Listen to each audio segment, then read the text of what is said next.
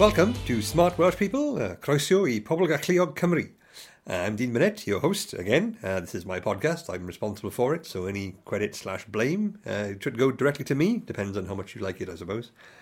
Today we're going to be looking at in parts of the South Wales Valleys regions, which is actually quite good for me because that's where I'm from. That's my origin story, shall we say. And the same goes for my guest, the person I'm interviewing, Mr. Matt Troy, good friend of mine, stalwart of the South Wales spoken word scene, does a lot of this in festivals. You may have seen him around, and sort of a bit of an all-rounder when it comes to artistic and creative expression.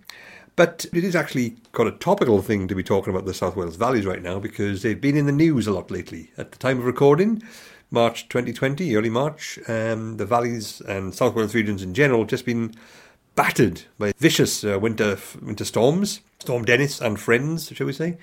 And it's been quite harrowing to see, like the feature in the news, all the flooding going on in places like Pontypridd, and Cardiff had it too, my own home city. Parts of the city being semi-submerged. Seeing that on the social media as well as the news is it's a bit alarming. Then these are alarming times, I guess. It's every third post on social media is something world-ending these days, so you sort of become immune to it. But it's been a troubling time. But the South Wales Valleys regions have been devastated in many parts, and that's not a laughing matter. So yeah, like a big shout out to my Valleys brethren, my comrades, or my people of my background who I have a lot of sympathy and support for, and I try to donate to wherever I can.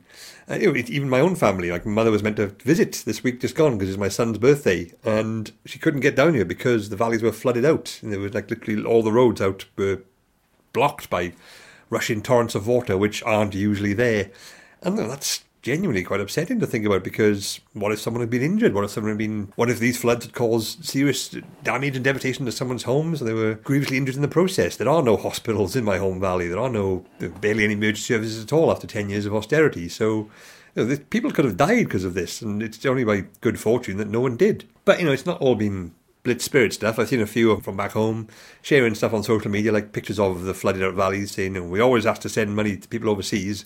Where are they now when we need them? And words to that effect, sort of the sentiment being that we're always sending money abroad when tragedies happen, but we're not getting any in return, and that's bad. I mean, objectively, that's a very fair point.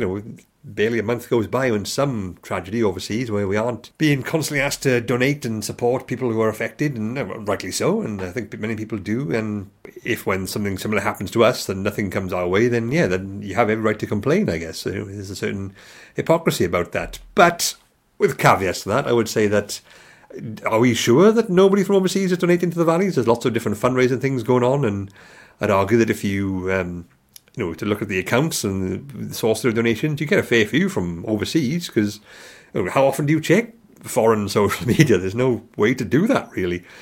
And, people, it's an international community now. That's just something that does happen.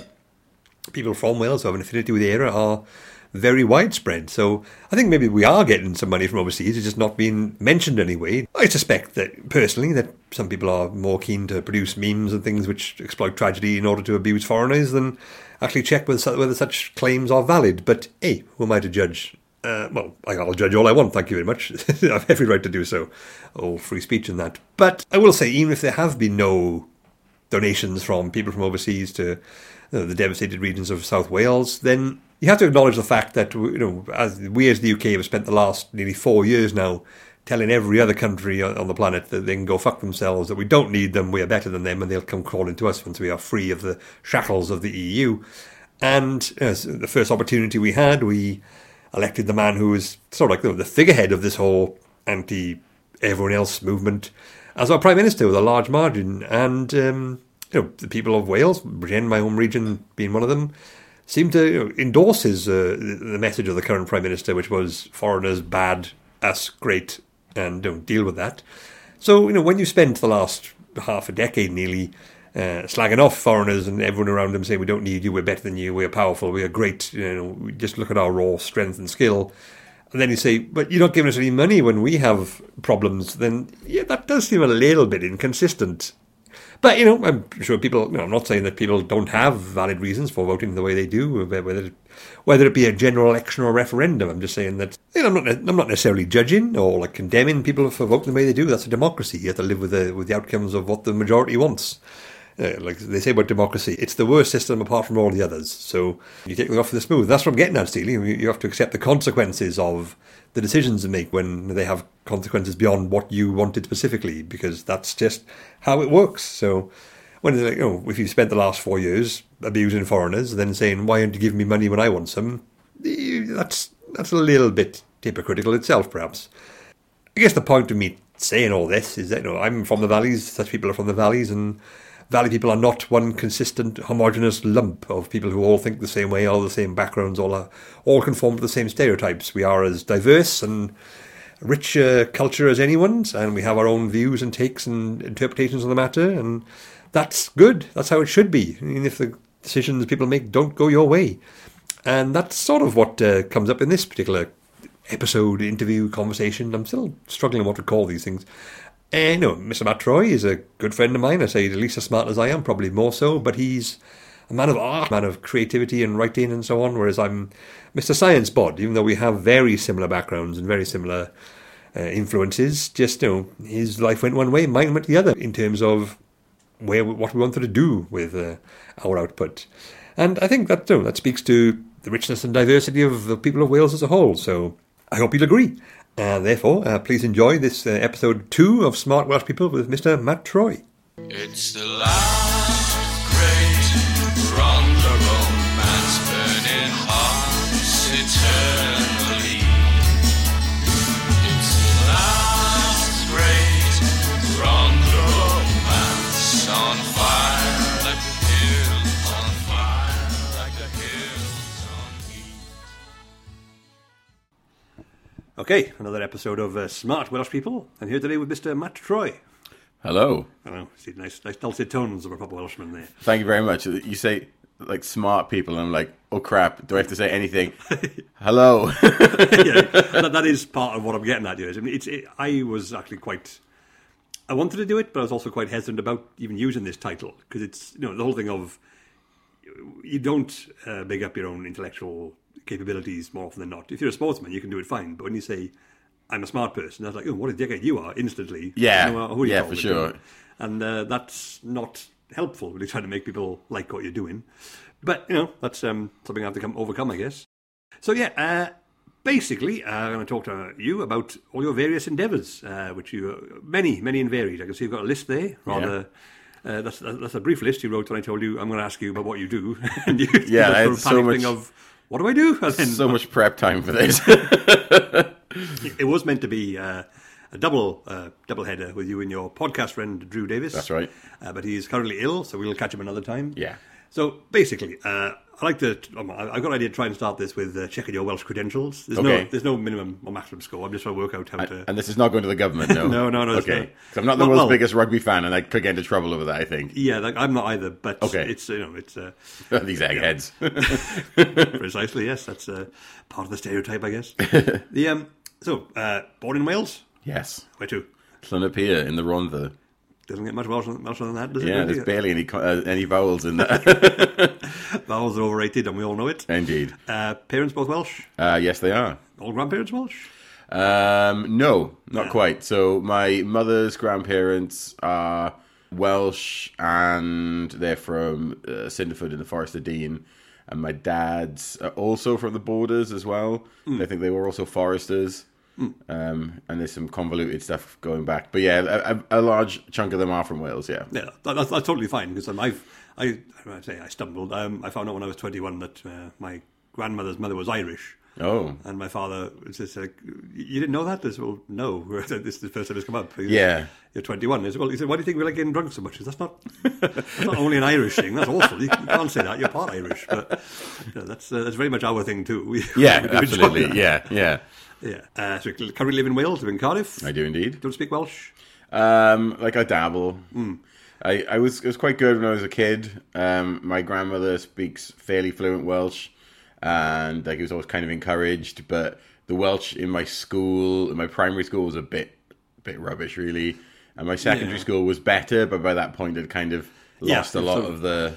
Yeah, because it's not... impetus, Yeah, it is like one of the oldest British language, but it's not got a lot of overlap with English like a lot of the Romance languages do. That is true, yeah. So it's kind of, once you've grown up speaking English, it's not as easy to pick up, I would argue. Yeah, for sure. Although, if you go on to try and learn German, which I'm also doing, it really helps. Okay, that's worth knowing. Yeah. A tip for anyone out there.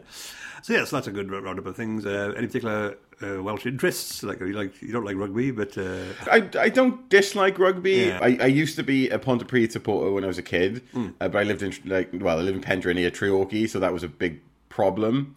So I kind of really didn't talk too much about rugby with my friends in school because my father used to take me to Pontypridd games, and if that came out in school, it would probably result in a hiding. It kind of stopped me from being a big rugby fan. Yeah. I still do support Tom Pentre AFC, the very small club up in Tom Pentre, and I used to draw the comic for its program. Oh, cool. Yeah, for a couple of seasons, which was great fun. Never mind the Bulldogs, it was called. Nice. It's the Tom Pentre Bulldogs. Yeah. Look that up. Is there an archive anywhere, or is that? I don't think so, but I'll try and put them online. All right, cool. They're quite crude by modern sort of comic standards in terms of the drawing styles, but yeah, they're pretty fun. So I'll see if I can get them up online. That's one thing you do, a lot of drawing and creative stuff like that. I do. I think, are you something of in my perception of what you do, you seem something of a go-to guy for the Cardiff spoken word and writing scene? That is true, yeah, I am. I used to run a night called Mild Extravaganza in Goody Hoo Bar before it closed down, and I also sort of kind of support Dan Mitchell a little bit in like 10 Stories High in the spoken word Cardiff group.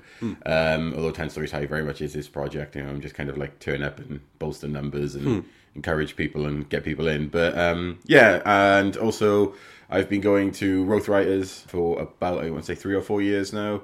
Roth Writers is the largest writing group in Wales by like a massive factor. Okay. Like they're not always there, but there's a huge sort of community of people that sort of cycle in and out when they're available to go. And I've sort of led a couple of the sessions there as well on occasion when Christina, the facilitator, has not been available.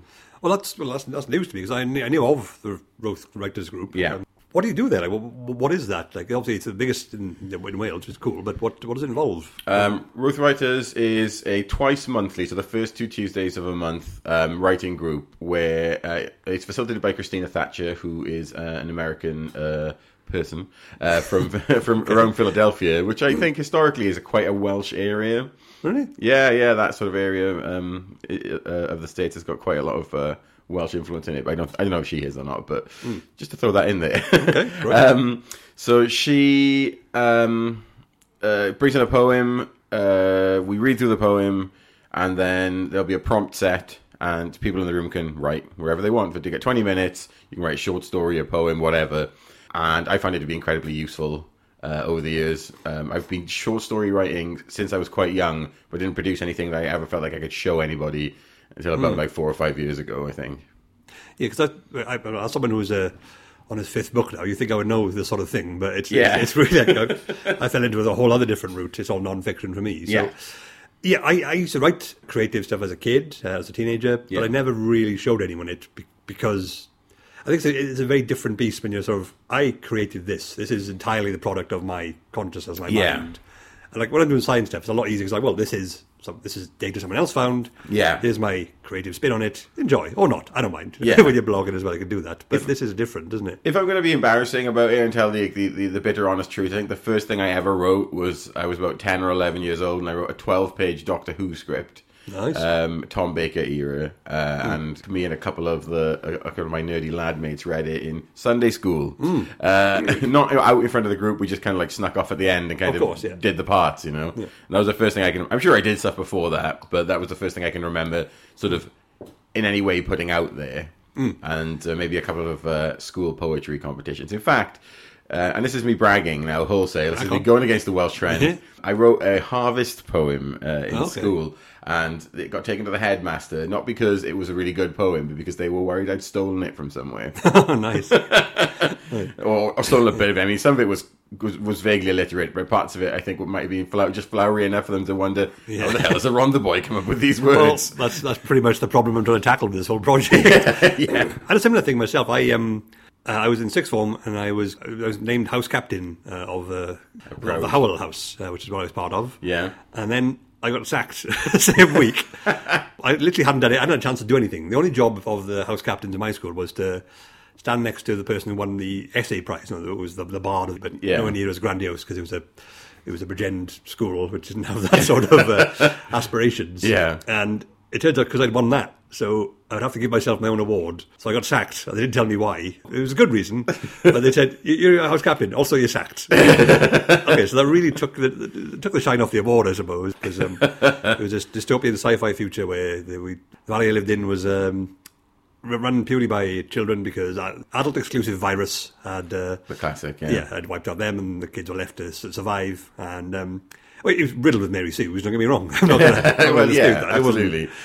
At that age, you tend to want to put your friends in there in some way. Yeah, all my friends were in it, all their descendants, because it wasn't now. And you kind of want them to not like. You want them to like it, so it's probably a bit like it's bardic tradition. You know, the bards would go to the different courts of the different princes of Wales, and they'd have various poems that were about how cool that the prince and his ancestors were. Yeah. So it's like that when you're a kid writing. Your audience is basically people who can beat you up at any time. Pretty much, yeah. I didn't know that was a thing with the bardic stuff, but this is actually outside of my realm of experience. That's why I wanted to talk to you about this, because you very seem to be up to speed on Welsh culture, Welsh tradition, mythology and stuff, and it's really interesting because my son's actually just been assigned a school project, like find a Welsh myth and do a little report on it. Yeah. And but there's a lot to work with there. A lot of it's quite strange. It is. I posted something on Facebook about this the other day about how all sort of Welsh stories from the past, where there's a multitude of Welsh people involved, they all die like wholesale. Like everybody dies except for usually like 7 people. Or the other thing is that all Welsh folktales end like a dad who's been asked at the end of a nighttime story to their child, "What happens next, Dad?" And he's like, "They all had lemonade and went to the zoo." You know, the Mabinogions are a great example. The second branch, they all go to Ireland. Everybody in Ireland dies apart from 7 pregnant women. All of the Welsh soldiers die apart from 7 of them, and the head of their king that they take back to Wales, and then they feast in a place for 7 years when they arrive there. Branwen dies of a broken heart, the sister of the king. And then the king's head, that's been alive for a while, gets taken to London, Tower of London, where that would eventually be, and buried there, and then they all go home. So, okay. Yeah. All Welsh stories end like that. We don't seem to like ourselves very much. We seem to embrace our own genocide quite readily. I think so. I think that it's one of those things where we're people who love a lost cause. Yeah. I think I had a stand-up joke about that, which no one ever laughed at, saying, the Welsh are good losers because they've turned wooden spoons into an art form, which is a literal truth. But, it is true, yeah. Thank you for being the first person to ever laugh at that. So that's a very good joke. I finally found my niche. It turns out it's just you. Which is, we'll have to do this more often because I have others. I can't remember them right now. So, which is always like an interesting note, like what our historical myths are. Is it just something you've stumbled into? Weirdly enough, I think there must have been some sort of I must have touched a monolith that year in school, so that would have been what's that, like 8, 9 something in junior school. And that's when I kind of wrote my first Doctor Who poem play, so I wrote my first Harvest poem, and also we covered the Mabinogion, and our head teacher Phil Rowlands, who's he's still about, and he's a writer. He runs like a website, a creative writing website. And he lives up in Tonopandi, and he wrote a sort of a Christmas Carol story set in New York a couple of years ago. But he was an incredibly creative guy. He was a really cool headmaster, actually, and he made like a full-size Celtic warrior for outside our class. Nice. Out of cardboard and painted, and they made like a Welsh Celtic hut that the kids could go in. It was a very creative school that I went to as a youngster. That's nice. I can't add up. Overrated skill. I'll cry if I get remainder in occupation. But yeah. You did touch on something about the surprise that someone like a Rhondda boy would write something which was of decent quality. Yeah. And I think I mentioned this in a previous recording I've done, but this idea that we are sort of very quick to self-criticise and self-condemn. Yeah. And we don't really give ourselves any credit. I think you've done some stand-up comedy as well, and I've done the Welsh scene too, and I know it's quite common in a lot of comics across the country, across the world probably, but the lack of enthusiasm for networking, for promoting yourself. Yeah. A lot of people have that. It's not a Welsh thing, but it seems to be quite overly represented in the Welsh scene, I find. Like we're quite happy to do gigs and stuff, but to go out and tell someone, "I'm good, you should book me," seems to be a bit of a mental stumbling block for a lot of Welsh people I know. Do you ever find that with, obviously, from the writing side of things? Absolutely, yeah. I know some of the funniest people and some of the most creative and cleverest people, and they're from back home. And locally, they might do quite well, but they should be doing a lot better than they are. Any thoughts of where that might come from? Because I don't really... Yes, I have very strong thoughts on good. where this might That's come exactly from. what I was hoping for. I feel like this might be a bit sort of up in the air, maybe a bit of a leap, but Wales has always been a very exclusively working class country. So you look back, obviously, once upon a time there were princes in charge of various sections of Wales and occasionally a king that united them all. But even so, it was more like a gang, like a mafia. So you'd have like an area that was maybe like, 50 square miles. Tafia, as we call it. Yeah, Tafia. And you'd have a local prince who was in charge, and you'd have his band of like local psychopaths in fancy cloaks who were his warriors, and then you had the peasantry. But those guys, there was never going to be like a big hierarchy in there because the king's probably more as likely to get killed as everybody else. And if a neighbouring kingdom or the English invaded or the Irish or the Danes invaded, everybody got involved. And then after a while, all those guys got killed off and an aristocracy gets installed. Initially an Anglo-Norman aristocracy and then later, the traditional English aristocracy. And I think it's slightly different to Scotland because Scotland was free a lot longer than Wales was, and the same for Ireland. But there's always been the Welsh culture has always been the people beneath that, and then the aristocracy above it, which is disconnected. And obviously, there are many examples of where that is not the case, and everybody's connected within the community. But I feel that Wales has sort of seen its own identity within its working class, as opposed to its leaders. And Wales has always been strongly matriarchal as well. Yes, I mean, the Welsh mam is quite a stereotype, but a valid one, I think. Oh, absolutely, yeah. And I'm sure like the Irish mam and the Scottish mam and even the English mother or whatever, they've all got their place. But I think that we're good in communities, we're good amongst each other, good amongst ourselves. But that sort of working class is insular, not in a bad way, in a way that strengthens us as a people, but maybe makes it a bit more difficult when fancy people come along who are in charge but are different to us. Yeah, weirdly enough, I watched an episode of The Crown this year. I think most Welsh people watched it. They did an episode on Aberfan. Yes, actually, yeah. Carius, my previous interview, said exactly this. Talked about it as in it was an excellent representation of... It was. And there was a bit in it that really surprised me, which was one of the Queen's advisors was advising her about coming to Wales. And he said, you have to remember, Mum, this is not England, this is Wales. Like a show of emotion is not to be encouraged, but to be expected. And I was like, oh yeah, that's really strange because Welsh people, I've never really thought of it in a meaningful way before, but are often considered to be an emotional people. Like, Welsh people we will cry at sporting events, and we are... the cutch. Yeah. we're a contact species. Prone to singing it for no reason. Singing for no reason at all whatsoever. The situation calls for, or not. Yeah. Sometimes absolutely not. Yeah, but that is something which is sort of... it's something I'm actually working on now because I'm doing this book about their emotions in terms of the science behind them, what they do for us and things. But there is a sort of cultural perception of emotions as something which is... counterproductive, or at least in contrast to intellectualism and rational thought. Yeah. So I guess if you think about people as being constantly emotional or emotional, then Game of Terror, you would assume that they were not as clever as anyone else, which it's, I mean, that's nowhere near how it works. But, yeah, absolutely. But if we've got that reputation, I guess that could feed into it a bit as well. In Britain, especially, a country that is renowned for its stoicism, the North, I think, gets the same rap as well. The North of England gets the same rap as us. Maybe even more so than the Scots, who have got like this. What are the Scots like? They're the canny people. They're the smart, clever people.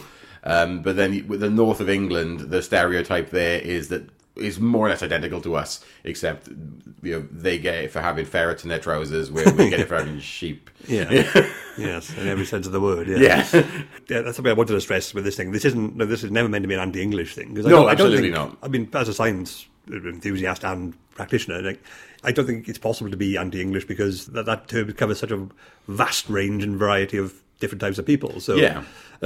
most of that Welsh does, because there's a lot fewer of us and Yeah. have a bit more of a consistent... Well, that's it. And if you look at London, like there's a lot in common between your sort of average Welsh person and your average traditional Cockney person. Like maybe not nowadays where the houses Yeah. are all empty and owned by Russian oligarchs, but the traditional Cockney people have the same, very similar kind of community structure as what the traditional Welsh one. Even as far as having their own languages, their own way of speaking that is counter to the dominant structure of the time. Let's go back to you a bit more. Sorry, yeah. I was enjoying that. That was great stuff. So you do a lot of, creative writing. You are, so Arthur Smith introduced me to the word in an interview. He describes himself as a flaneur, someone who does like poetry, art, singing, music, any sort of creative expression, and wanders around a lot. Yeah, that I like does, that too. that does seem to describe what you do a lot. Yeah, I got my fingers in 7 of the writing Underworld's pies. That is true. Yeah.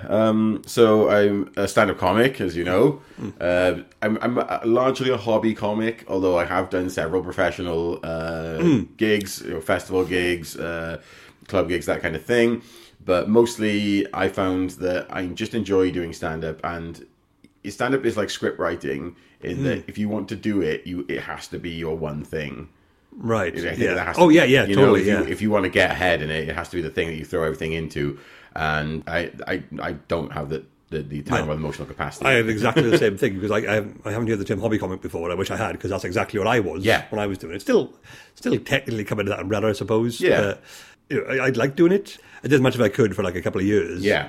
And then I got to the point of thinking, well, if I want to do this, I've got to abandon everything else, because we're talking, like I did a few gigs with a mutual friend, Wes Packer, who is like one of the best ever comics Amazing in comic, history, I think.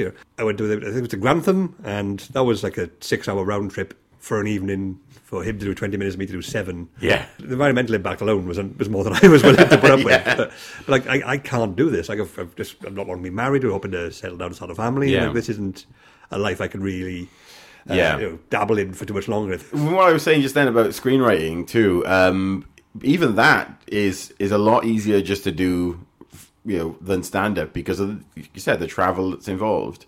Like, we've got many mutual stand up comic friends who are doing quite well at the moment, so doing very well indeed. And I think even if you are sort of earning like the big bucks that stand up can give you, relatively speaking, it's still a tough job on your time and on your mental health. Yeah. I was never into that point where I thought that was worth it to be. Yeah. So that was interesting. We have the same sort of approach to it, which is Yeah. probably why we talk a lot and get along quite well. Yeah. That's quite handy. I think it is a good jumping off point. I think that it's worth having a go at if you fancy it, because, I mean, like stand-ups don't like to encourage other people to start stand-up. Obviously, we don't like you to make powerful enemies.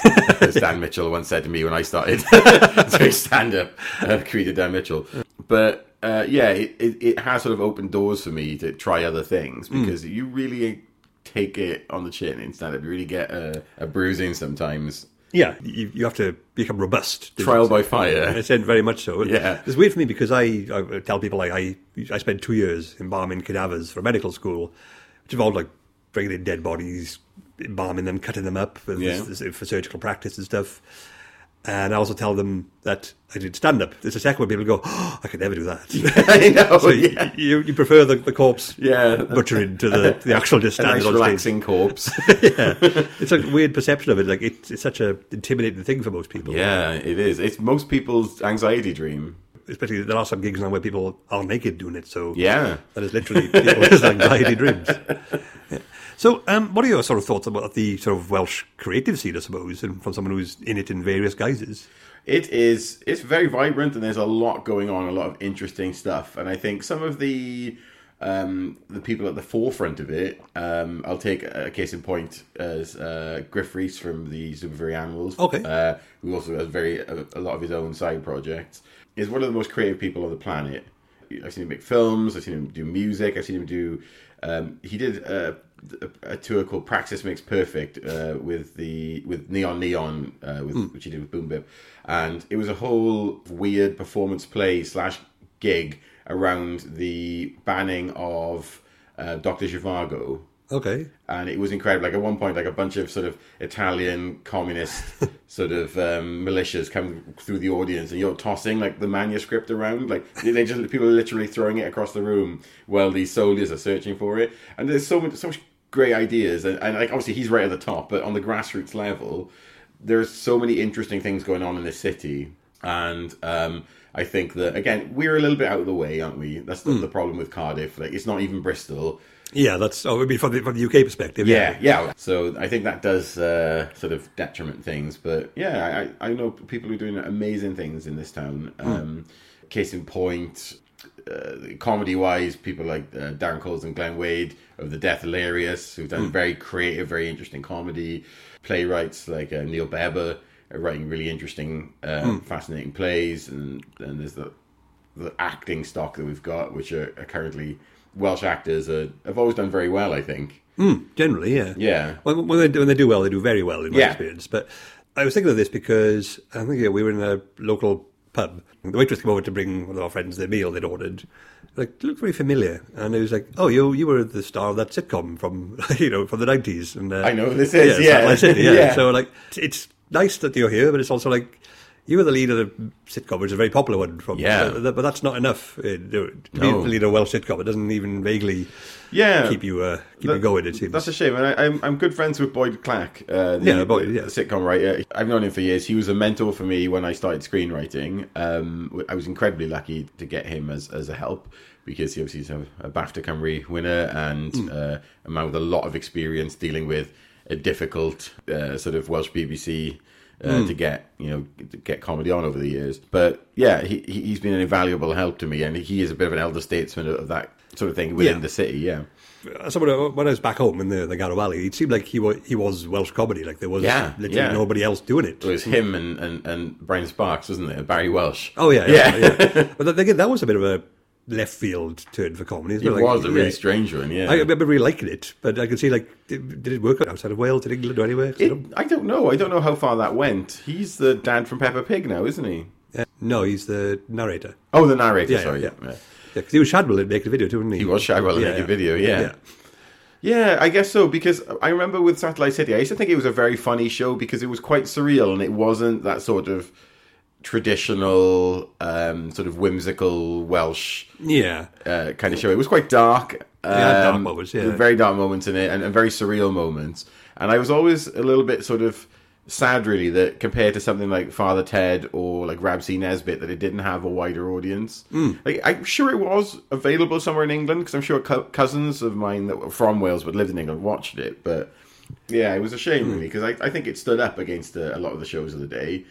And I think that, in the same way that the royal family, which is set in a very specific place and is about a very specific class of people, had a great universal appeal, albeit that being a lot more sort of social realist than something like Satellite City, that people... It would be good to see what people outside of the experience of the Welsh Valley sort of thought of it. I like Satellite City. I was watching that, and I thought that was it was fun. Like, it was nice to see someone who talked like you on telly. Yeah, that's right. Which was still a rarity, unless you went through SOC and didn't speak Welsh. So. Yeah.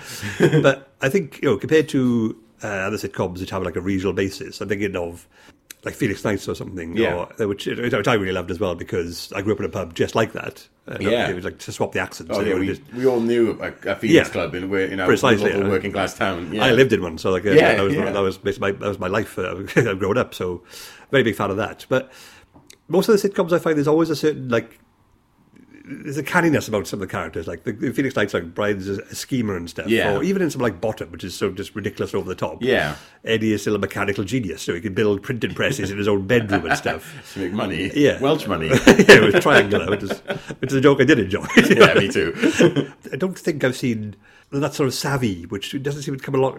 I don't see that a lot I don't watch a lot of telly anyway, but in Welsh comedies and stuff, like we're sort of like, we're the daft ones. We're like, look how thick we are, look how bumbling we are, and like that does great after a while. You know what? That was one of the reasons. Boyd's character, is it Gwyn in Satellite City, he was always very inspiring to me as a young kid, because he was that sort of like leftish intellectual type that read books, and of course he was an idiot, really, like all of the rest of the characters. But just the idea that there was like somebody at the heart of the family there who did read books and was interested in more than like rugby or scamming the social or whatever most of the things end up being about, Yeah, because I've seen a few Welsh sketch shows where that's basically it. Hey, we like rugby, don't we? Hey, you mentioned this? Oh, marvellous. Like, really? I mean, there's a mad old woman up the street and there's sheep everywhere. I think I've first experienced that because if you remember the film Valley Girls. No, I've not seen it. No, No, but they filmed that in my valley. Okay. Wendy Phillips was she was the lead. She was like the cleaner lady from my school, so Oh, she right. was like, again a local matriarch, Yeah. or the funny one. And the pub I lived in, they based themselves there. Like the entire crew were there the whole day, so coming back and forth and they made friends. Everyone, like, there was really quite a nice sort of atmosphere. Like it's like, oh, it's a film crew, and that's all good, isn't it? Yeah. And then you saw the film, like, oh, this is just a massive insult to every last one of us. It's like, Yeah. well, there's one film in the shop. Oh, it's a Great Escape. Have you got any new ones in yet? Oh, we got Jaws. That's marvellous. It's set in like 1997. So, Yeah. like, so you've just been making friends with us, and you know we're not this, but you've decided Yeah. to just slag us all off. Yeah. Oh, that was a lesson learned, I think. Years ago, when I was working in an insurance company in Cardiff, there was one of our team leaders. She was, sort of a Valley's mam herself, and one of the other guys was talking about Satellite City, and as if she was pre-programmed to say it, said, "I think they'd make fun of us." See. Okay. About these outsiders who are making it, but it's not. I don't think she'd even really seen the show, or she'd probably seen No. clips of it. It wasn't to her taste because it was gross. But it was just, that is the byline. That's what we've got to remember, is that if they're coming in to make things about us, they're going to be making fun of us. Yeah, that's generally, like even now, like the current modern sitcoms set Yeah. in Wales are either look how scabby we are, look how like say swindling the social we are, like a certain show which is about to come out. Yes, and or an English person's got to live here. Oh God, look at the locals. Yeah, Even Gavin Stacey does that to a certain Oh extent. yeah, even Satellite City did that with Randy. The Yeah, American there's always been an coming outsider who comes in Yeah. and says, these people are nuts, what's going on here? Yeah. And I don't think that's essential, personally. I would argue No. it's not, but... No, I don't think so. I don't think that any of the other examples that there's a lot in Father Ted which is very Irish specific that nowadays I think people know about, but I think at the time probably didn't have. What is an Egypt? Yeah. I remember there being a big debate Totally, about that in school. Like, what's an Egypt? Yeah, and that was just left to assume that we'd just pick it up and understand it. Yeah. And I don't think that the things that people in the Valley say are even that difficult to no, understand. not even totally. Like It's fine. They might throw in a chwarae teg or something, fair play, but even if that happened, I'm sure that they would probably explain it a bit or just ignore it as just random Welsh noise. Exactly, it's a throwaway thing. Like every sitcom has like 4 or 5 jokes every minute which just don't land or just aren't important. It's fine. It's a comedy show. I remember watching a sitcom in the 90s. I can't remember what it was called, but I think it was Maureen Lipman playing a Jewish ghost. Okay. Yes, So Haunt Me. So Haunt Me, yeah. Yeah. And like there were a lot of her sort of mannerisms in that I picked up on like really quickly. I remember like doing them in school and people going, "Wait, what's wrong with you?" Valid question, I guess. I am an elderly Jewish ghost woman, okay? There was no question about it. I understood what was being said, even if I couldn't quite understand what was being said. Yeah, I think giving the audience a bit of credit isn't that bad a thing. Yeah. It's the last great Ronda romance, burning hearts eternally. You enjoy reading and learning stuff. I do. For its own sake, which Yeah. I think is far more common than people realise and massively underrated. Yes. Yeah. Also, a very Valleys thing. Yeah. If you go back a little bit, and I'm going to quote the Manic Street Preachers here, libraries give us power, then work came and made us free. And library culture, like just a generation or two before I was born, was a huge thing. Like various sort of working men's groups set up through collieries would build libraries into their social clubs where men could come and, obviously it was men, come and read the books there. But even so, there was a strong culture at home as well of education. There was always an idea, and even when I was in school, there was an idea that you got an education because that's how you got out of the valleys. It's sad, really, because if the valleys were in Austria, the houses would cost millions of pounds each. Yeah. Weird, that, isn't it? Yeah.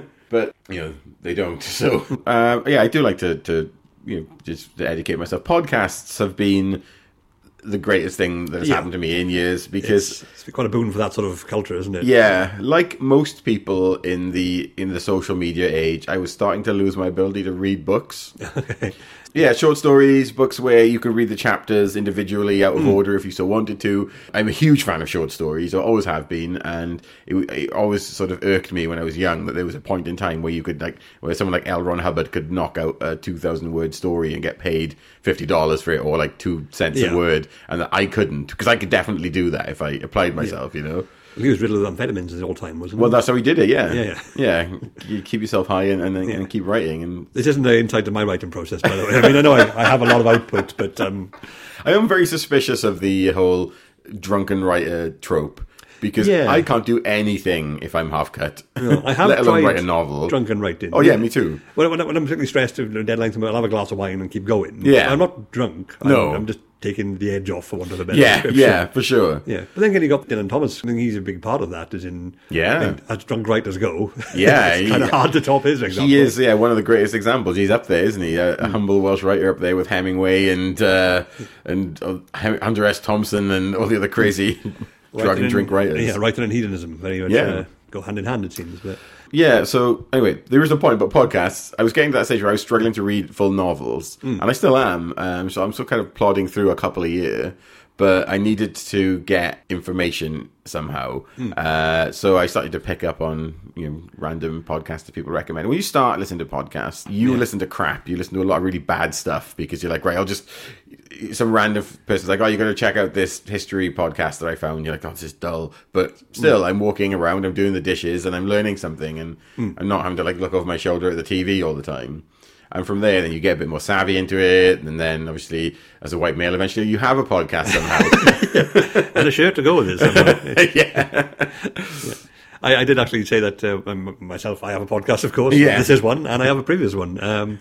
But I didn't want to be too straight white guy talk about comedy because I always refer to it as that's the Smith of podcasts. Yeah. It's the default state, and then you well, that's actually a nice little way to work into your current project. Very big fan myself. The We Make Things Fight podcast. Would you like to tell us about that? Yes, this is my latest treasure.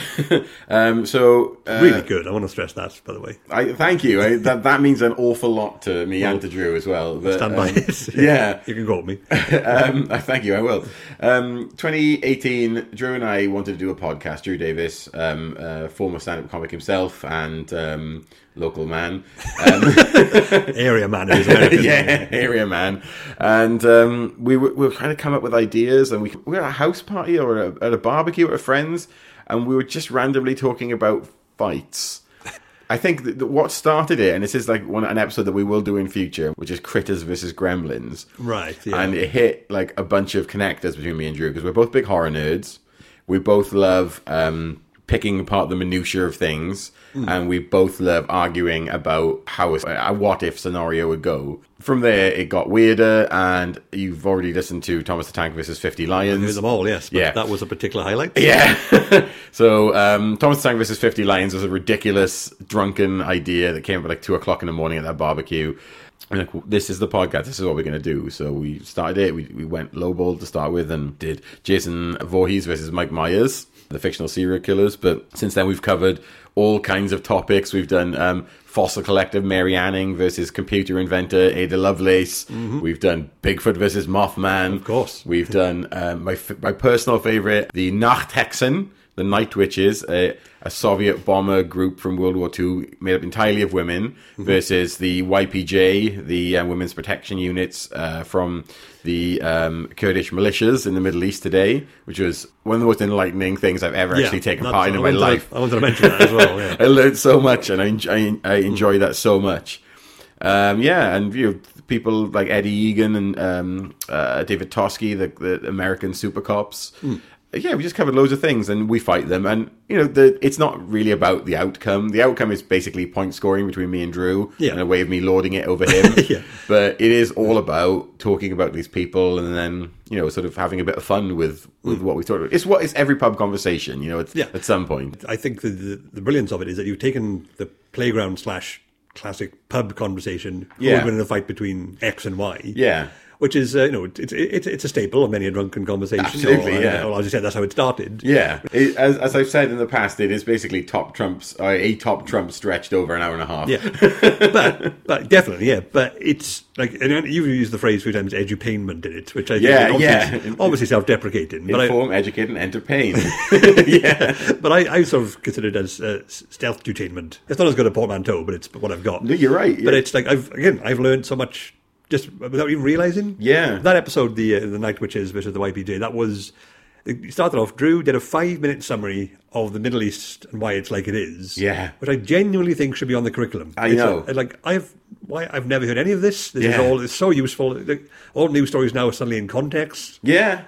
To have it just explained. Yeah. As a prelude to a theoretical battle between two all-female armies. Yeah. Was possibly the best way to find out about this sort of thing. Absolutely. It's great that it's out there because I think you have described yourself on the podcast as a Welsh nerd, or the nerd who is Welsh. I think you specify Welsh, and so is Drew. Yeah. If you haven't seen Matt and Drew, they have a similar vibe.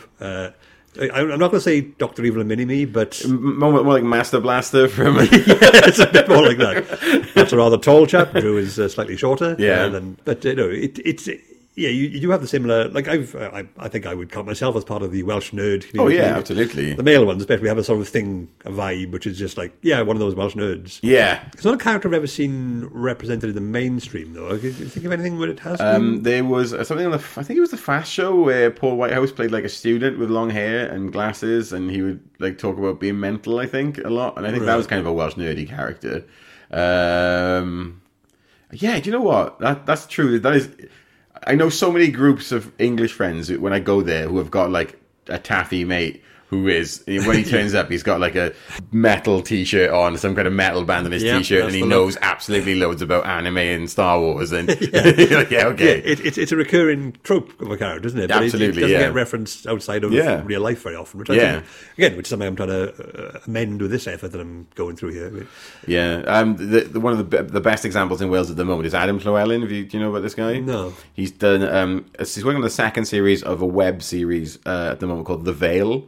I've heard of that, yeah. Yeah, which is fantastic. It's really funny. It's really crude. It's kind of like I would equate it to sort of like a Welsh South Park, but also it's very sort of, very cleverly done, very sort of self-referencing, and he is a great archetype of that. The main character, which I think is a proxy for himself, is a great archetype of that Welsh nerd character. Cool. So there is something out there, at least. It begins. Yeah. Like, it only takes one go. So yeah. Is there anything you wanted to bring up? I'll edit this part up just to... One thing I always want to cover if I'm doing anything about Wales. Do you know anything about Ivor Bach? I've heard of it, but I don't know. So Ivor Bach, Little Ivor, as he would be in English, is the name of a club in Cardiff at the moment, a Welsh club. Yeah, Ivor Bach. He was a local king that lived up where Castle Coch is today, just north of Cardiff.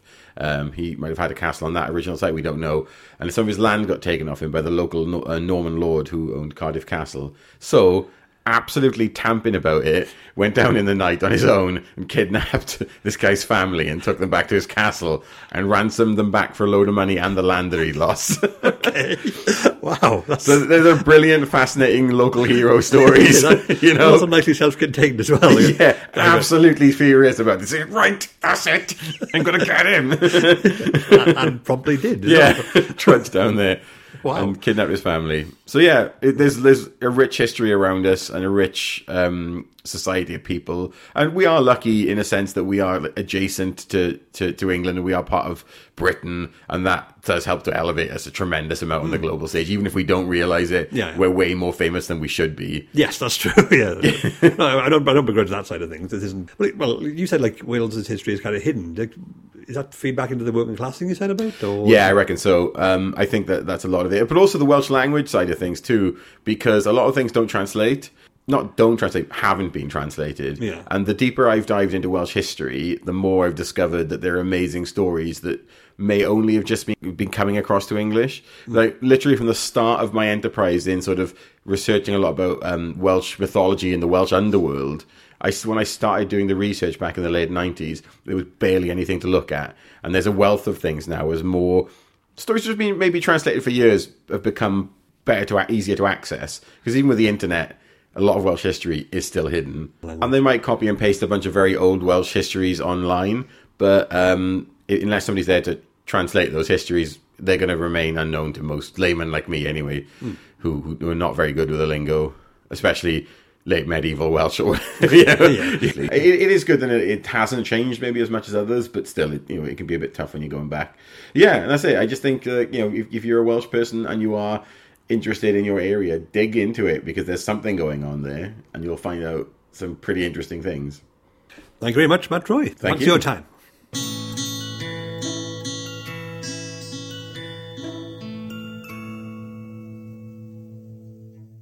Okay, so that was Matt Troy. I say, a very interesting character, very interesting friend of mine. I really must urge you to check out his and his friend Drew's podcast, We Make Things Fight. It does exactly what it says on the tin. Take two things, make them fight, but in the most analytical, geeky and informative and educational way possible. And I don't think there's anything about that statement which is bad. So please enjoy that. As I like to do, sort of listen back to the edit of this, and there's a few things I should clarify, things I said, things that came up, so I would like to interpret or explain, and just basically what I learned from all this. Earlier on, I mentioned that it was a post-apocalyptic scenario. I think I actually specified that. I just started talking about some weird sci-fi thing. That was me referring to the essay which won the prize, which got me sacked as house captain. I also said it was riddled with Mary Sues. For those who don't know, a Mary Sue is a commonly used term for when someone who writes fiction insert themselves into the story as a particular character, but it's so ego-influenced that this particular character has like literally no flaws. They're far more capable and noble than any other character. They are like almost ridiculous caricatures of a noble human being. I think it said that Wesley Crusher in Star Trek The Next Generation is widely believed to be a Mary Sue for Gene Roddenberry. He was young, precocious, perfect, very smart, ahead of his years, and Wesley Crusher was also a very unpopular character with fans, which may be related to this fact. And as an aside, the fact that Mary Sues have not one but two female names does suggest that the concept's origins may have some misogynistic elements. I mean, I can certainly see that women authors daring to write competent female characters would have provoked a backlash, given how that still happens all the time. It's like, two women on an 8-person comedy panel show is often seen as too many women, despite them making up half of our species. But I digress.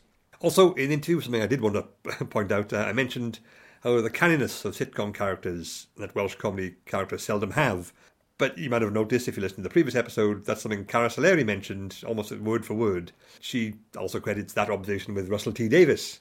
And it's my bad, but I will say that that's actually a thought I've had myself many times before, over the previous years even. Hence, I didn't think to attribute it to Caris, because it was my own thought, but I didn't mention it first. Caris got there first via Russell T Davies. Probably the case that Russell T Davies thought of it before I did. He's much better at most things than I am. So, some thoughts and views on things I learnt in this episode. Ivor Bach, a little Ivor, really should be more famous. I mean, screw Robin Hood, screw King Arthur. Ivor Bach is the 12th century badass you really want. He was real for a start, and a quick bit of research brings up the Wikipedia page for his antics.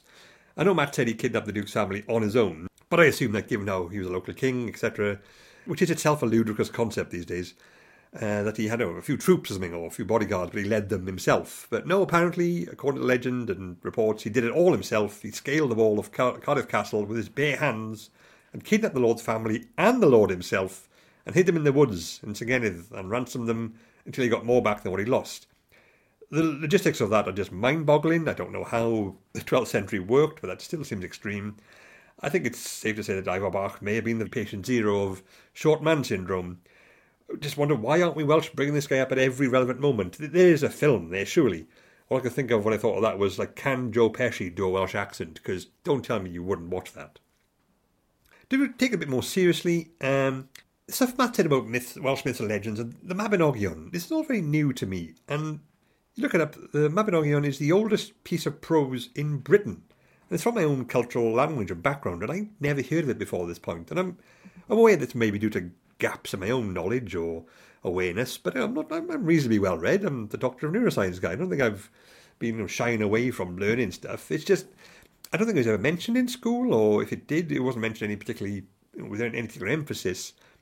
And that sort of, to me, that's a good indicator of our sense of self-worth as a culture and a country, perhaps, that we are responsible for the oldest piece of written literature in Britain from nearly 1,000 years ago, and it was a compilation of tales and stories from before that time, and we never mention it. So we do mention it, obviously, but it's not sort of emphasised, it's not celebrated enough. I mean, how often do we have to hear about Shakespeare and so on, which is obviously brilliant in its own right. It's just weird to think that we have made this massive mark in British history that doesn't get the emphasis that you would think such a thing would. And, just something to ponder, I suppose. But one thing that Matt mentioned that I would argue is the most important take-home message for me, at least, the idea of getting out. The fact that if you want to get out, you get education, and if you get an education, it means you want to get out. I can sort of see how that happens, I suppose. I mean, imagine any small, isolated community will have a similar vibe of there's not really a lot here beyond whatever local businesses are in place or whatever local industry, like the coal mine when the valley was founded. So you want anything beyond that, you have to go elsewhere. And, but it does speak to poor self-worth. The reason you get an education is to leave. And that can't be healthy, really, in the long term for a whole society. Maybe albeit a small one, to become convinced that only people who aren't educated want to be around there. But it becomes self-fulfilling in a strange sort of way, because it means that the idea of education, self-improvement generally perhaps, is associated with rejection of your community, of your home, of your people. And that's not nice. If you're someone who isn't, didn't ever get the opportunity to be well educated and someone else does, instinctively throws up these barriers between you. You're educated because you want to leave, which means you don't like us and you are better than us, and therefore screw you. It may not be there at all. Many of the most intelligent people I've met have been from the Valley, and Matt says the same thing. But this sort of black and white education means you got to go or you want to leave idea is perhaps an unhealthy one, which can lead to further self-imposed stereotypes further down the line. Just something to ponder, I suppose. I'm sure this will come up again and again. So, to conclude, this was an episode of Smart Welsh People. Intro and outro music by John Mouse. All associated artwork by Miriam Gibbs of The Dragon's Cwtch. As ever, I'm Dr. Dean Burnett. To find out more about me, my books, and my other output, go to deanburnett.com. You can contact me about this podcast, should you wish to do so, at smartwelshpeople@gmail.com, or follow us on Twitter at smartwelshpod. This podcast is part of the Cosmic Shambles Network. For more podcasts, blogs, documentaries, and live events for curious people with curious minds, visit cosmicshambles.com. The Cosmic Shambles Network is supported by your pledges on Patreon. You can support this podcast and everything we do at Cosmic Shambles for as little as $1 a month, and get some great rewards for doing so. Pledge now at patreon.com/bookshambles. Of course, if you get the chance, please leave us a good review on iTunes, Spotify, wherever you listen to this. It all really does help to get us noticed. Thank you for listening. Diolch yn fawr.